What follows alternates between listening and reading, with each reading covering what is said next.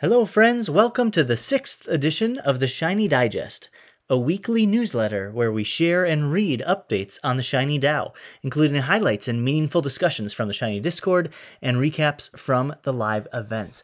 If you are not already a Shiny member, no problem. You can go online and get access as well as buy Shiny tokens by going to shinyobjects.gg. That's shinyobjects.gg.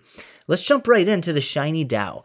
Happy Holiday Edition. We don't have the sound effects because we're on the road, but we're going to dive in and talk about our last community call of the year. That was this past Thursday, where the team reviewed what happened during Shiny Season 1 and the next steps. So here are the recaps from @awiseman in Notion. First, the first epic was a success due to contract issues. We ended up paying out 2 times the amount of Shiny allocated for the epic, so happy holidays. During the month of January, we'll be having a community-wide session to establish what to focus on in Shiny Season 2, so make sure to join those. Teams that made progress during the first season are encouraged to recap their accomplishments so we can share them in this Shiny newsletter. Improvements to the onboarding process for new Shiny members and clarity to where people can go and get involved with existing projects was a major win. @MagPow talked about the front end and back end goals for 2022. DAOs beyond Discord and what a better suited environment for Web3 collaboration would look like was a major topic that we discussed. We also talked about 2022 predictions for crypto and DAOs at large. These included a continued rise in Layer 2 and sidechain adoption, and the proliferation of DAOs and what DAO-to-DAO collaboration could look like. We wanted to make sure we're making it clear who's working on what, and we also discussed in that calls ways to achieve that. There's an amazing graphic here from the Epic 1 that you can get to in the show notes on the newsletter, which is on Notion. So make sure to check that out. If you're in the Shiny Discord, just go to the content channel. So let's go to the Shiny Discord and the thoughtful reflections. It was a Merry Christmas for the whole NFT community as OpenDAO allowed anyone that bought an NFT on OpenSea to claim SOS tokens. If you've transacted with OpenSea in the past year, you can check your eligibility on the newsletter. After 1 day of its release, the SOS token's already up 10x, and it really does seem like a Christmas miracle. The team has also announced that it already flipped ENS in the number of holders, so check that out in the newsletter. So why is this happening?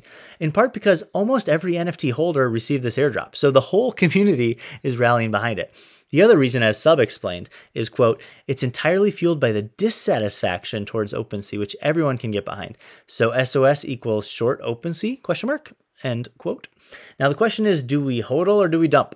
And the answer is, well, we truly don't know. But what we do know is that it'll be a very interesting rest of the week leading up to the new year. And since the newsletter was written, it's all down 30%, so it's going to be a wild ride. And if you wanted to know what Shiny members are doing during the holidays, you can check out the meme in the newsletter of Guy checking out the SOS token in the classic meme form. Now, @KDog shared this applicable excerpt from John Neff's book on selling and holding a stock. That kickstarted a discussion on what kind of NFT buyer you are. @TomHurst suggested that for most NFT projects, the initial hype period is the highest the assets will ever be valued at, which is why it's important to know why you're buying so you know when to exit.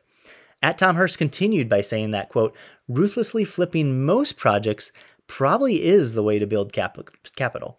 Then you can feed that into blue chips and hold for the long term. End quote. But we have to remember that this is not stocks, so it's hard to have a pure day trader mentality. Unlike stocks, NFTs give you art and community on top of financial reward. So even if you mint a Clone X at 2.5 ETH, you see it rise to 6 ETH, it's still hard to those profits because you might not only lose financially if it continues to pump, but you might also be priced out of a community you enjoy being in. So even though going by most projects, you know you'll be able to get back in after the initial hype dies, I should say even though, knowing that, going by most projects, you know you'll be able to get back in after the initial hype dies. So according to Tom, think about those quick flips. In the end though, @TomHurst continues by saying, quote, ultimately, I think the best way to stack ETH with little risk is to build stuff that lets you get paid in ETH, unquote. Good reminder as we enter the next epic for Shiny. And the newsletter folks would like to add that you don't necessarily need to build, but you can also contribute in building. Unlike Web2, even if you are not the founder of a project, you can still gain significant financial rewards if you start contributing to projects like, I don't know, maybe Shiny DAO. All right, let's go over to member highlights. @Curtis Was Here is preparing to launch a new NFT DeFi time capsule project. At Sonario, Lizardbird has launched the first of the megalithic NFT collection onto OpenSea. At Marco has already sold the first 100 studio passes for their project Builder. At Jalil's project Punkscapes got hunted on Product Hunt. At Stringlove and at Weir are part of the Chubaverse project, and they just announced their Q1 goals for 2022. At Curtis J. Cummings built and launched the Lynx DAO website. At Tom Hurst launched the Small Wings Turtles NFT collection secretly for Shiny for now, but plans to promote it during the holidays. At Rich launched new features for their project Real Fake Turnips. At Origin's team launched the public sale of the DaVinci AI NFT Mutator. At Orlandos.eth is launching the TitleDAO.xyz and airdropping a condo for the first time in history. The focus of TitleDAO is replacing the government real estate property title with an NFT-based solution, which you can read more in the newsletter. At James Brook launched the Secret Food Society NFTs, which is backed by @Caddy and the Third Web team. You can check out the trailer and view the OpenSea collection. Those links, of course, are in the newsletter. At Callaway is working with a big music artist and wants to know what would be the best fiat bridge to onboard non-crypto fans for an NFT project. So if you have an idea there, jump into the Discord. At Callaway also released his newest episode of Cryptoland with Chris Mattern, founder of Floor, and NFT portfolio tracker. On to the channel highlights. Starting in the NFT metaverse. Ozzy started a thread on DeFi Kingdoms, a popular play-to-earn game on the Harmony blockchain. So if you don't know where to start, at Ricky Bobbles has sent links for you to start and also added some fun facts about the project. He also suggested having at least 0.25 ETH to start playing. At Haiku also made a research report on the project, which you can find linked in the show notes and newsletter. At Brampt shared this tweet announcing every .eth name or ENS username now has their own @ENS domains profile available via any web browser with eth.xyz.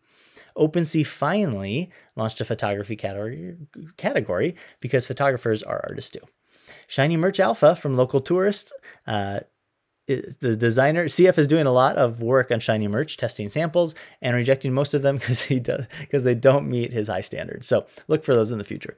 MetaMask is planning on adding the ability to view NFTs on the extension to be on par with the mobile app.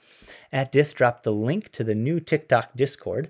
The server's closed for now, and the first 10,000 members were eligible for the OG role, but the server will return in 2022.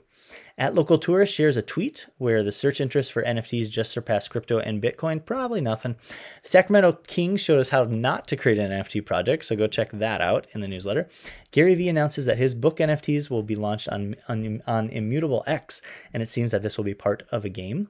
Larva Labs, the company behind CryptoPunks and Meebips, announced that they are open sourcing their zero-fee CryptoPunks marketplace. That means that anyone could fork it, make their own for their project, or build on top of it and make a zero-fee OpenSea. Say that 3 times fast. The co-founder of Ethereum gave himself and the recipient a pretty expensive Christmas gift by buying a Mega Bored Ape Yacht Club serum for a whopping 888 ETH. On to Build. Our 7th edition of the Build session was done this past week. If you want to listen to the recording, you can find it linked in the newsletter. Following up on the Build session 7 with the Wise Man and Notion and Caddy on Discord Community Management, here is a guide linked in the newsletter from Caddy on building a Discord server for Web3 and NFTs.